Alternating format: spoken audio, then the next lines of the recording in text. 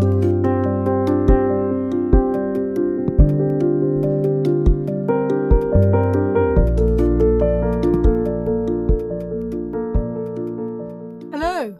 and welcome to episode 20 of Poetry Worth Hearing, hosted by me, Kathleen McPhillamy, and with music by Alex Heen.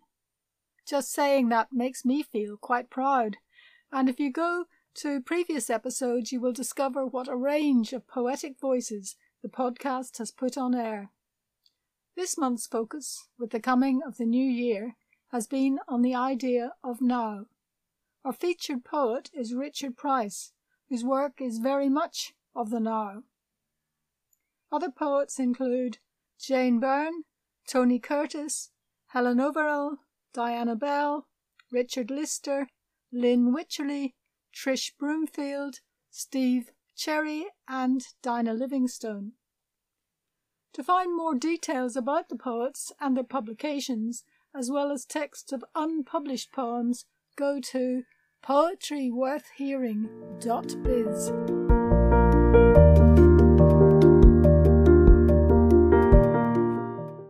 Richard Price is well known as a poet, critic, teacher, and editor.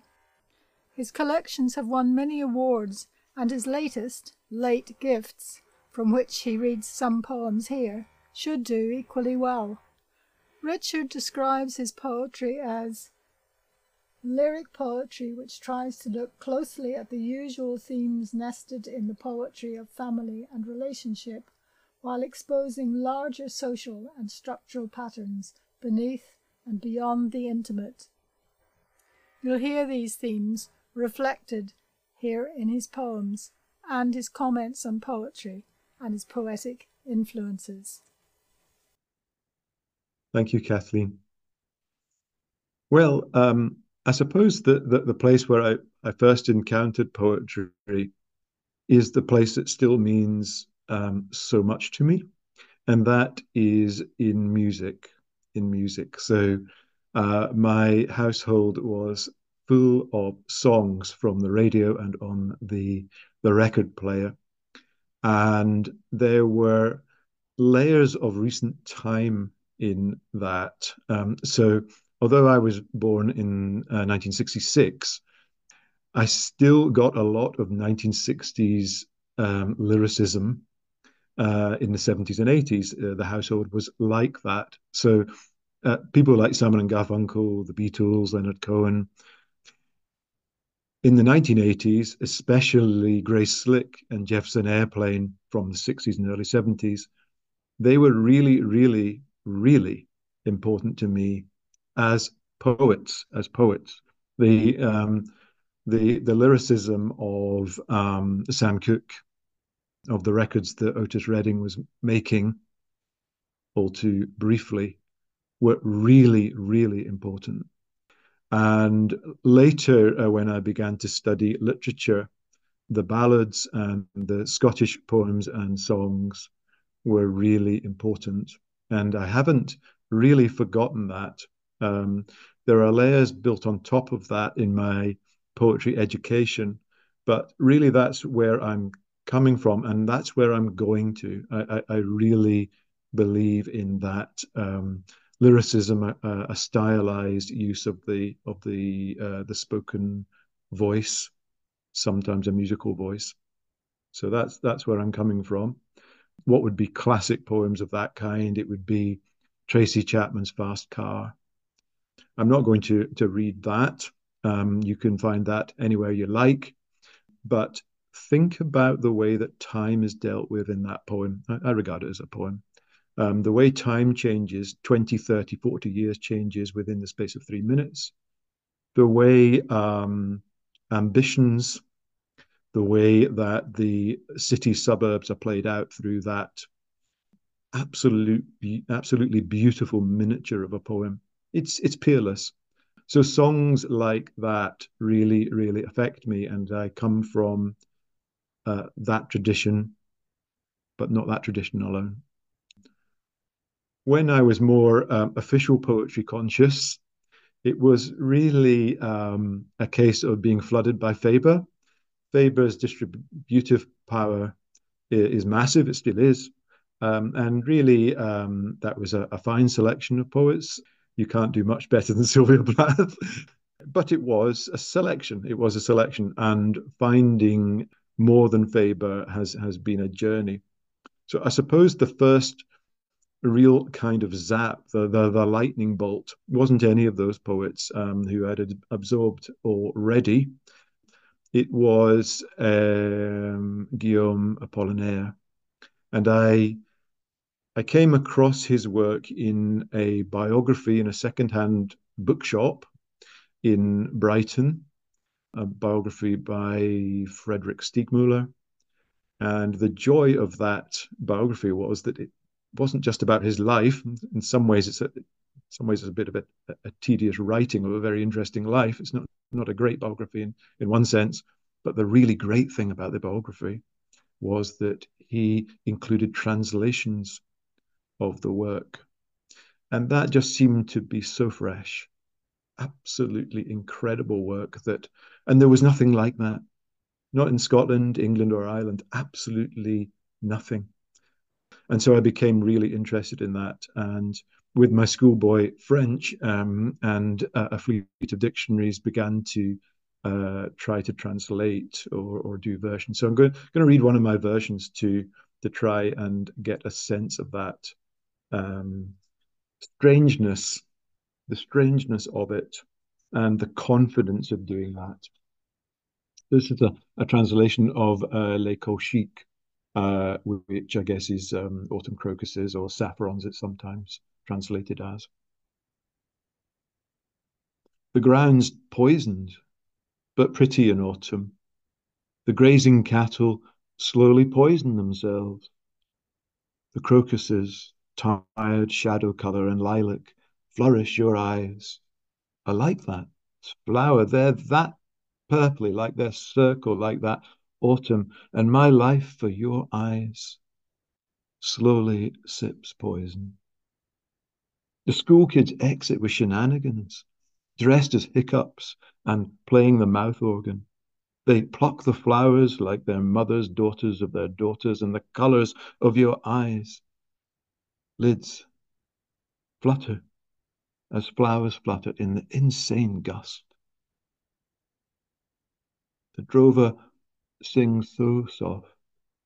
The slow moving, lowing cattle have lost forever the huge field, bad flowered by autumn. I think that's a pretty good cross-section of Apollinaire's work. So you see an immense laden melancholy in his work, but also a kind of ecstatic excitement in very unexpected places. So although the general tone of that is love's doomed, the world's doomed, it's an environmental disaster, the old ways are going, totally true to Apollinaire. There's that excitement to do with children, to do with wordplay. It doesn't scan completely properly. He's mixed up all kinds of line endings. Although of course you can't see this, the punctuation is completely lost.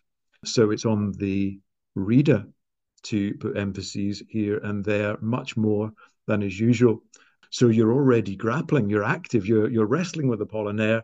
You're not sitting back and just receiving. And I do think a lot of poetry that we're used to is, here's a lesson we're going to have to take, and we'll listen. It's an earlier version of Netflix. We're so tired. We're just sitting there. Are we really taking stuff in?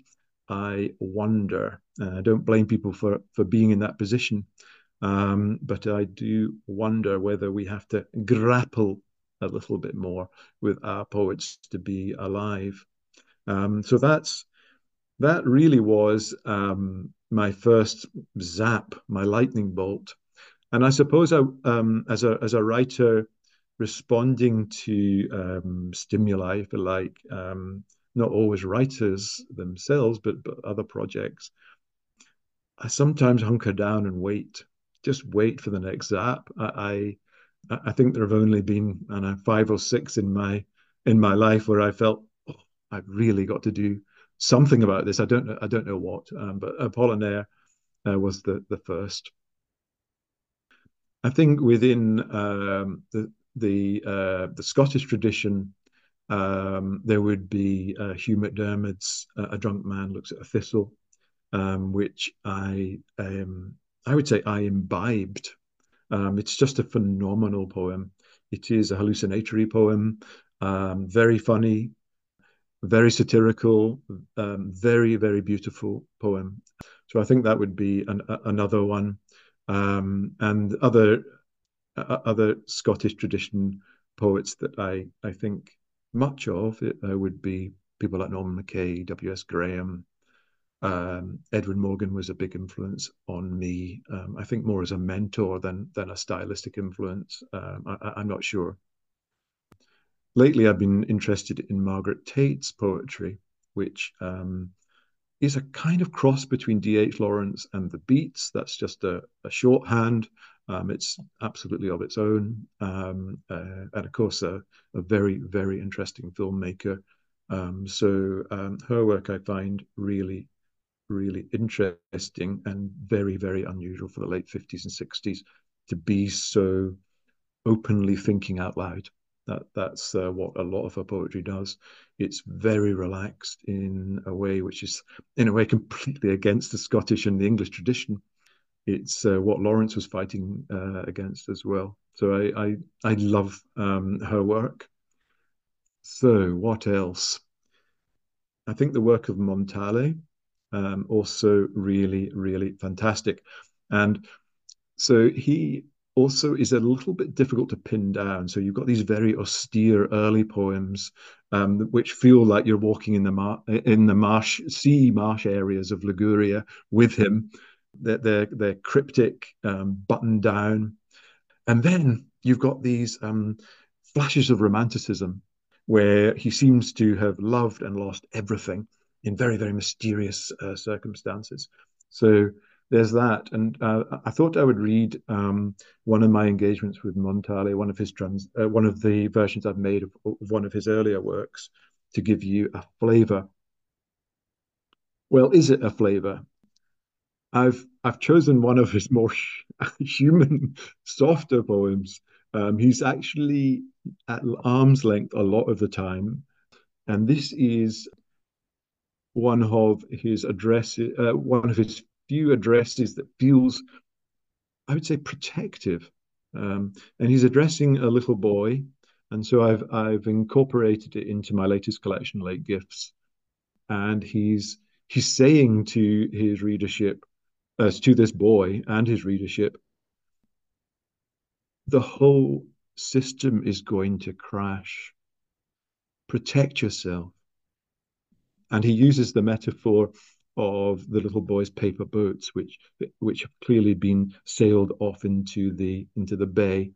And he's saying to the boy, get them out of the water, bring them high up, as high as the farm's hedges, because the system is crashing. And I thought that was almost an epigraph for this feeling in the book that we're fighting for the generations after us at a genuine crisis point. So haul your paper ships up. Haul your paper ships up the scorched shore, and then sleep, little boy captain. May you never hear the evil spirits sailing now in flocks. In the walled garden, the owls had enough. The smoke from the roofs lies heavy. The work of months is a ruin. The moment arrives and it cracks in secret, bursts with a puff. The collapse is coming, maybe without a sound. The architects can sense their death sentence. Time to save their little jug of cream. Even looks like a miniature boat, just that. Tie your fleet up in the hedges.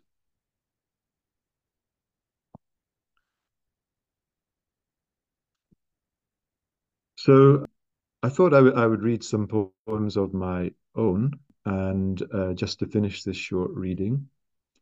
I suppose one is in a way about an apocalypse, but it's an apocalypse of our internal making and the way that we, in a way, have been busied out of agency.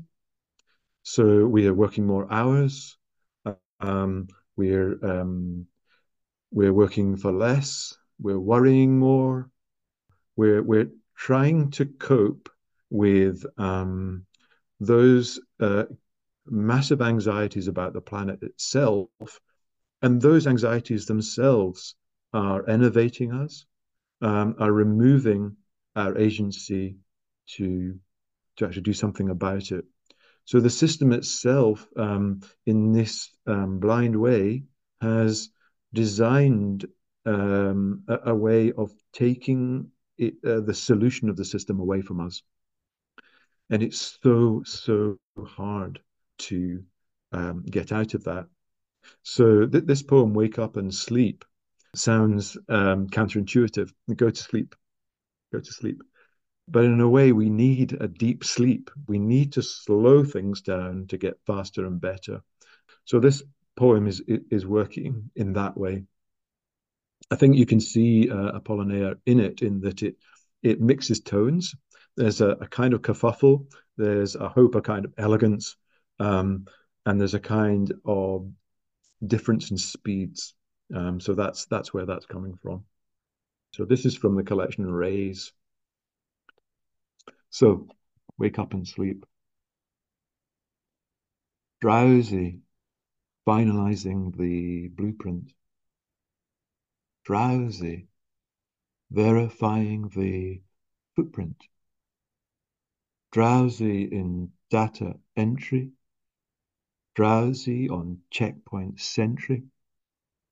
Drowsy and missing the asset stripping on Dead Street. Half asleep, finger tipping the spreadsheet, thumbing the defective directory of on the mind, on the mend, half-attended X's, half asleep and just holding on to the handholds in the homemade purgatory of 6 of 1 custody, fro and 2 vexes, half asleep, quoting chapter and hexes from the ratified sleepwalking directive. Wake up outside your conscientious waking dream. Wake up and sleep. Wake up outside your ache, your late, luscious, just what it seems. Wake up and sleep. Wake up to the what happened. Wake up to the case hardened. Wake up between look and leap. Wake up in the shatter and decades steep. Wake up and sleep. Say good night to shaking. There's a waking over waking. Scowls and scarlatina are the stories in the clinic cantina. More at the morgue does tend to mean less. Owls in the ocarina are glories in the night arena. But leave them for a week, I guess. Sleep's demeanor improves life's fever. You need to nod to get to yes. Peace and quiet for the codes and the kids, for the didn't haves and the nearly dids. Rest your roads, your well rids. Peace and quiet for the sky deep, ocean high equation. No tended baggage, advantage adage, panic propetitions, no palpitations. Peace and quiet for the offense taking nations within nations. Peace, not a peep. Please, sleep. Here's a poem which goes back to what I was talking about in terms of my love of songwriting. I love the lyric. And this is written in a song form. You always hope when you commit it to the page that it's going to be a page poem as well. Oh, that anxiety bites fingers. Whatever, whatever. I think a long time ago, I would have worried about that. Now I see really poetry as the literary form, the big umbrella. So anything with words in it is really a subsection of the perfect, of course, unachievable category of poetry. So films, novels, poems, and songs. Sorry, they're all poems. And if you don't have the apparatus to uh, talk about that, you should you should start making that apparatus rather than saying, "Oh, that's not a poem. I don't need to think about that." The air that he breathes. I have a little boy, late gift in last days. He laughs so freely, and that's how he plays. He doesn't see nothing's free, at least not the air that he breathes. I walk with him. I take his sticky hand. We risk the road. He skips to a scrap of land. Beneath old trees, refugees twitch in their sleep. Oh, we're all sharing the peace and the air that he breathes. There's a five-a-side field. It's all marked down for shops and flats, affordable homes, and zero rate of tax for land bank owner absentees. There's a government decree. There's a short-term lease on the air that he breathes. I never thought I'd leave this world with the children fighting for air.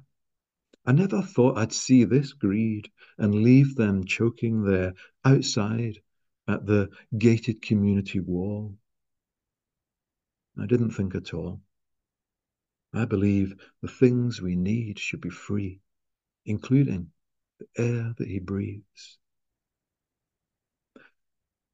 I have a little boy, late gift in last days. He laughs so freely, and that's how he plays. I suppose one of the poets I didn't mention was a poet who means a lot to me, and that's Tom Leonard. Particularly his attention to I would say, the breath on the page, and so that's a sound element, but also to this question of being open to thinking, not telling the reader, I have this thought, it's a great thought, and you are now going to be very lucky to have that thought. And if you haven't got that thought by the end of the poem, there's going to be a couple of lines right at the end of the poem, which is really going to nail it for you. Um, that is not, generally speaking, the kind of poetry that I write. So this is a poem I hope dramatizes that. Total concentration. When he is almost on his own, playing on the rocks, and he's singing, humming. I'm not sure how you'd classify it. Total concentration. And his body is moving too, fluently. He's dancing. When it's him and me, we're watching an anime, and we both feel the shockwave. The parents, they've been turned into pigs. Serves them right. But even so. And the last train moves through shallow water, incremental inundation, the end of the world by seepage. I'd love to be on that train, Dad. Me too. Can we? When it's all the family, what's left of it? A wedding or a Sunday front room, and there he is dancing again. Everyone knows he has that gift. Celebrate him, celebrate us, all life, because everyone had something of that gift once. No, still does. Or so what? Keep dancing.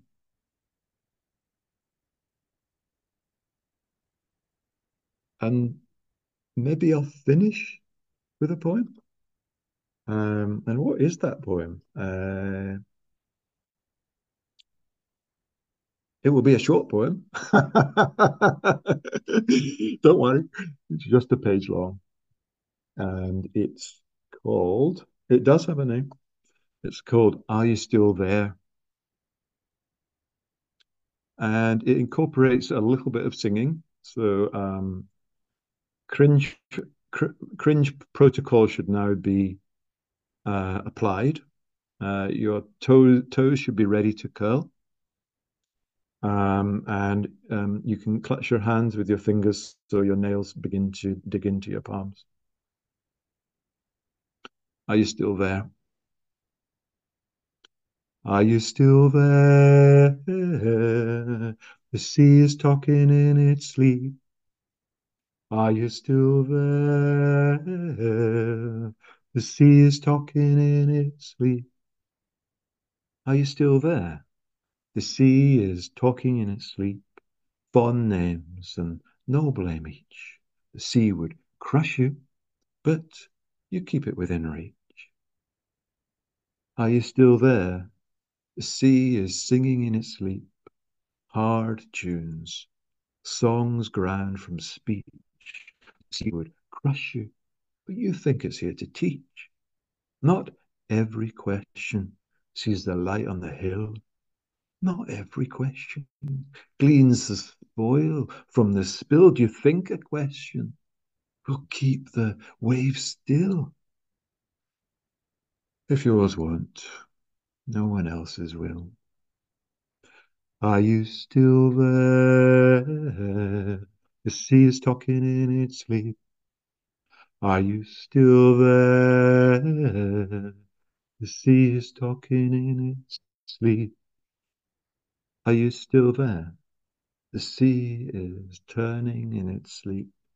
Stone dreams and bodies on the beach. The sea would crush you, but you keep it in reach. Are you still there?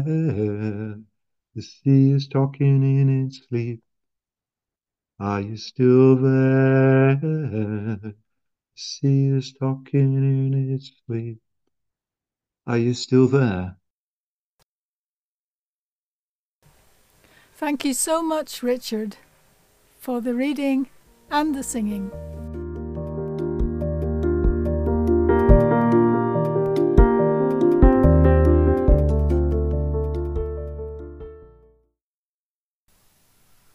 Next, another wonderful poet, Jane Byrne. I saw this poem on Facebook. Apparently it was originally published online by the Blue Nib. As it seems very pertinent to this month's theme, I asked her to record it.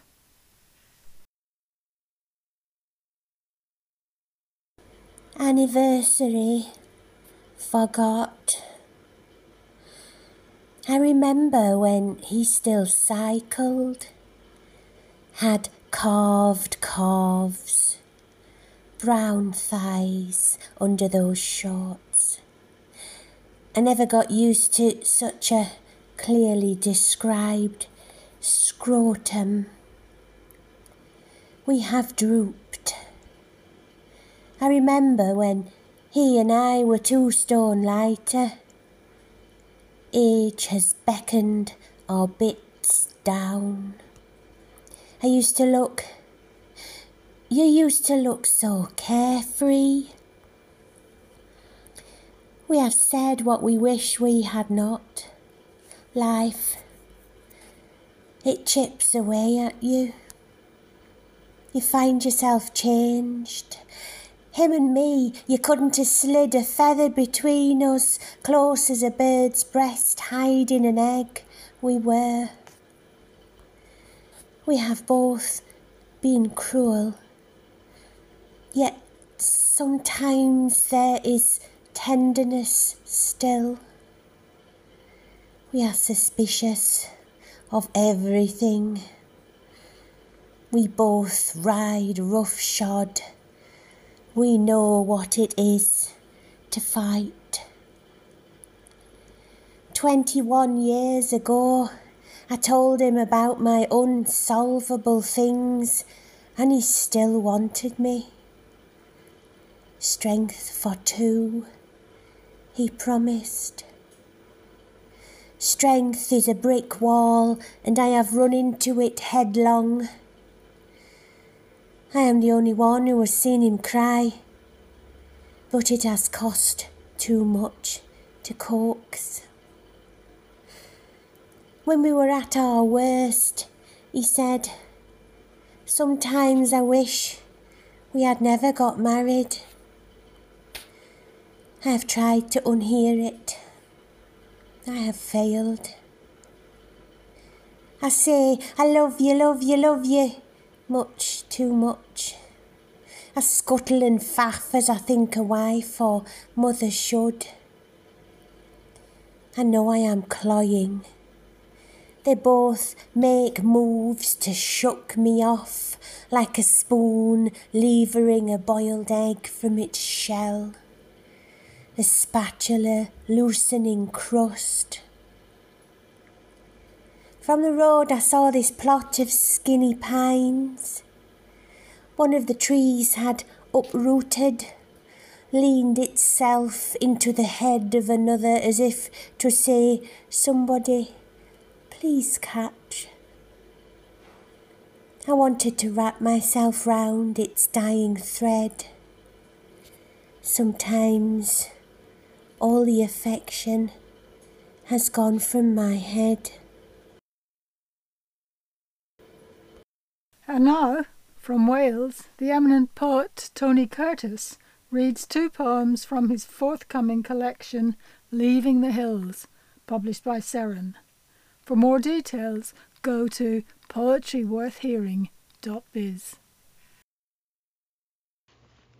Belgian Hares.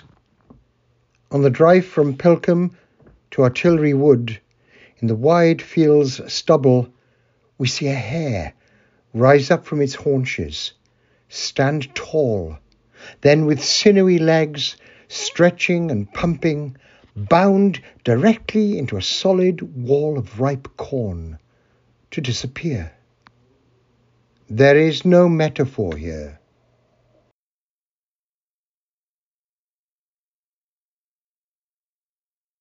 That July at Charleston. Serving dinner, Grace looked upset. It seems the village has had 2 telegrams today. Duncan says with the harvest and the hay, they are already lacking the men.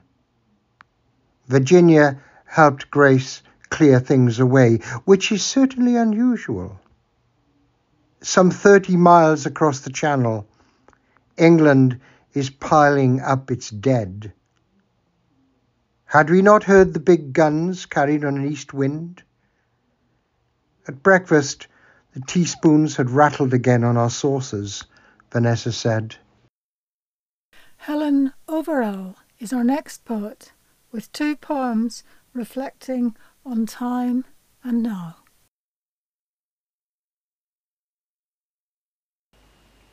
The pulse of now. This is what we know, this in-breath, the pause, the sigh of exhaled air. All our yesterdays lead to this, our tomorrows unfold, moth-winged, dappled by radiance of soul. The luminance bright as the stars in a desert night, great clusters, brim full, spilling over with light. Steadied by that sense of presence, those here among us, those long gone, enfolded within this moment, known to us by the least whisper, the call of the song of the world.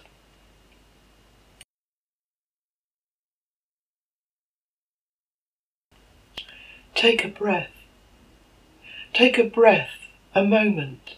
Let the busy world still.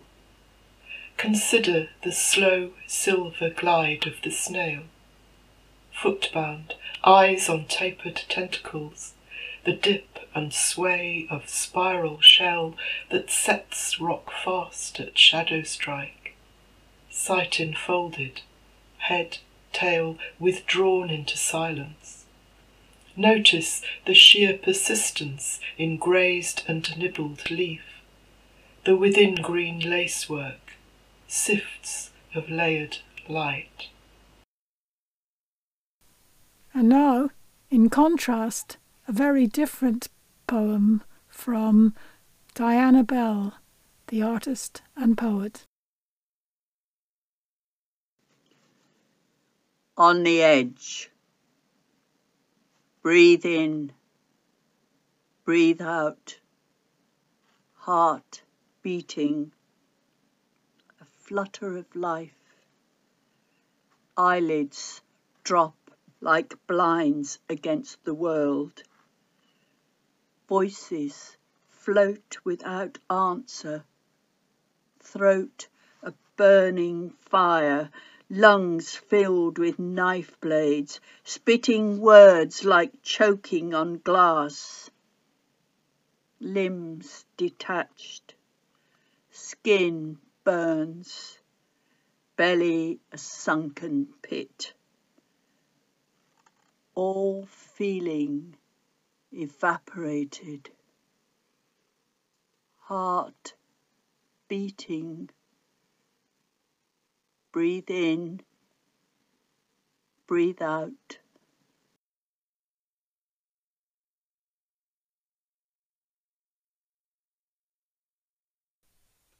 Next, A Welcome Return by Richard Lister.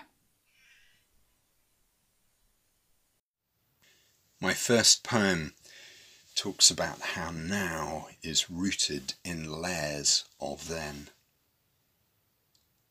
Give me a child. Nadia, chipped front tooth, crouches as close as she dares to a sputtering gas burner. Her left leg trembles. Where's Dad? Distant voice of a Russian shell. Rewind to Putin, alone on stage in the cream polo neck jumper of a talk show host. 200,000 Russians waving red, blue and white. Some bust in, some true. Further back, Agent Victor sips a slick of raw quail's egg from a mug. FC Spartak Moscow tries not to gag, pauses 10 beats for poison. No spasm, so sends a glass flute upstairs to the president.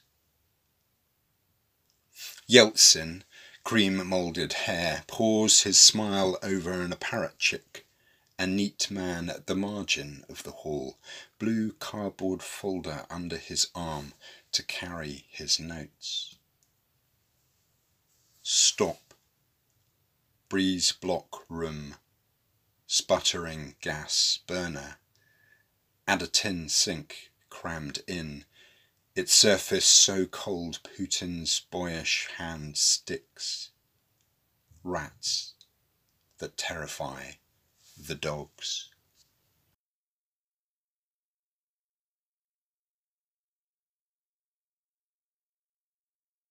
My second poem talks about the richness of a moment. In their wake. Last week, the magnolia was an exuberant stroke, bold and bright against a powder blue sky, each flower fat with life lush pink, air soaked with its earthy scent. And now, as its petals curl and dry to crumpled beige and fall, I feel I'm walking in the pause that follows God and Adam's evening stroll. The grass in their footprints, still bending back to shape. Two very different aspects of now. Next, Lynne Wycherley gives us an extraterrestrial now and a very different look at now and then.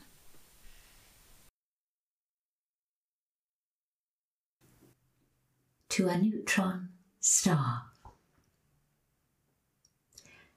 Who are you, cold heartbeat? How many times has your tireless pulse touched the toiling atom of my life? In nebulae, your note of snow intones, now, now. Ice moots in Vela, the crab. After the explosion, only you remained, a small bright face suspended. Angel child in a ravaged field. Gas clouds flung round you, lit dust, scarlet and lime, a plerion and all the hair-lipped outrush of its bloom. You flick a feather through our sight lines, the J-blue O of our world, through desert arrays, our upturned eyes staring from a susurrus of sand, to catch the sleet of your lonely note. Forever, now, now.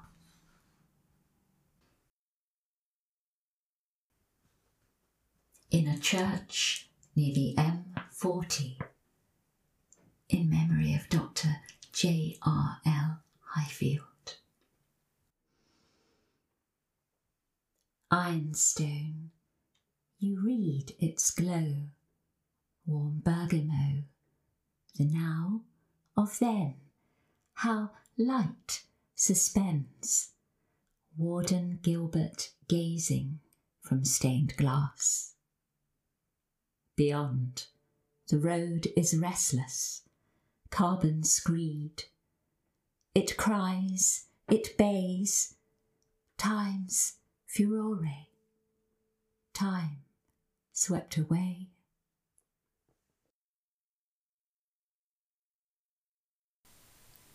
Trish Broomfield is a Poetry Worth Hearing regular. Here she is with her poem, Now.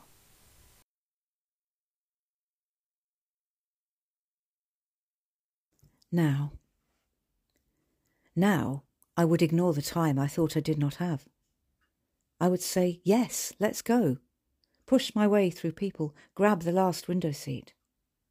I would graciously allow you to pay for coffee, say yes to cake. I would be empathetic and listen instead of talking. I would treasure every moment of our time together, not regret that when I could, I did not say yes. Steve Cherry describes his poem as a lost now that didn't happen.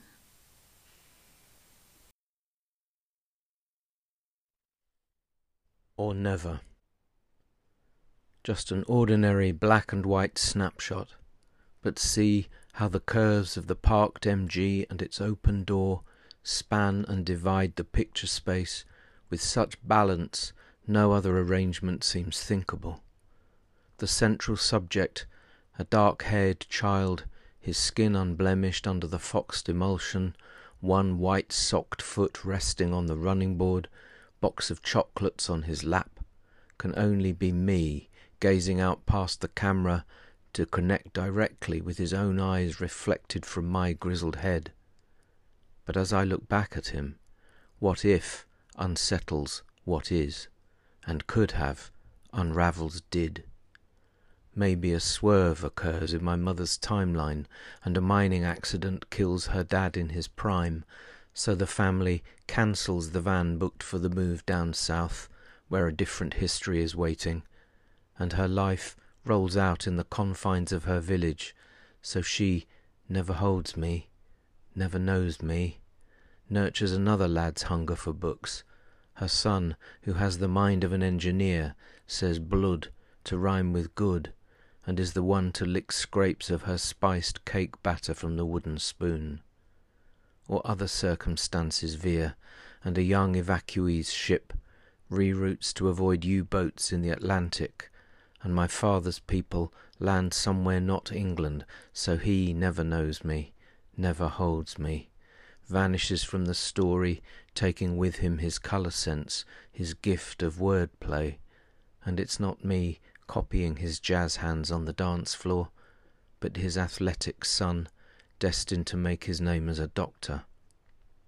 And she emerges from her back door into a flood of winter sun, it's Christmas Eve, and marriage the last thing on her mind, and he opens his curtains on a square of blazing sky criss-crossed by parakeets, and the photograph fogs in my palm, its shadows spreading to engulf the car's interior, fluted leather upholstery, and the reclining form of the passenger. Last detail to go, the catchlight in his young eyes.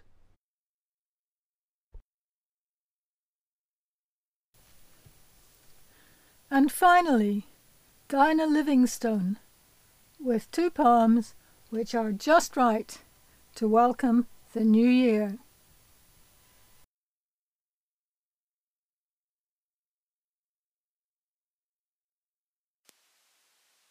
This poem is called Just Right.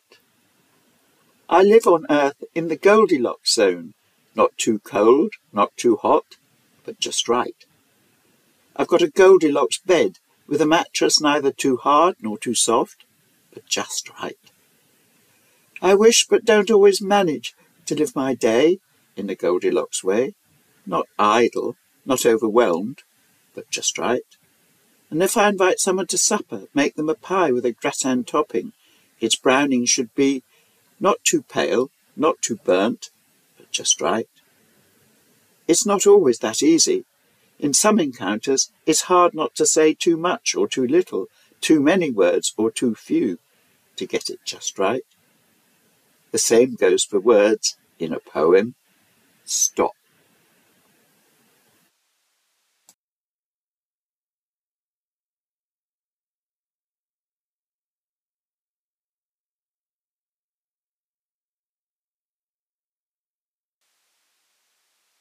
New Year 2024. Today, the 1st of January. Still early and dark grey. The London plane tree at my window holds out its naked arms and knobbly fists to the new morning. Here I am, aching for spring greenery.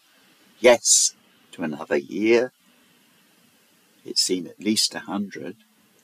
Slowly, the light increases as the sky becomes pale blue.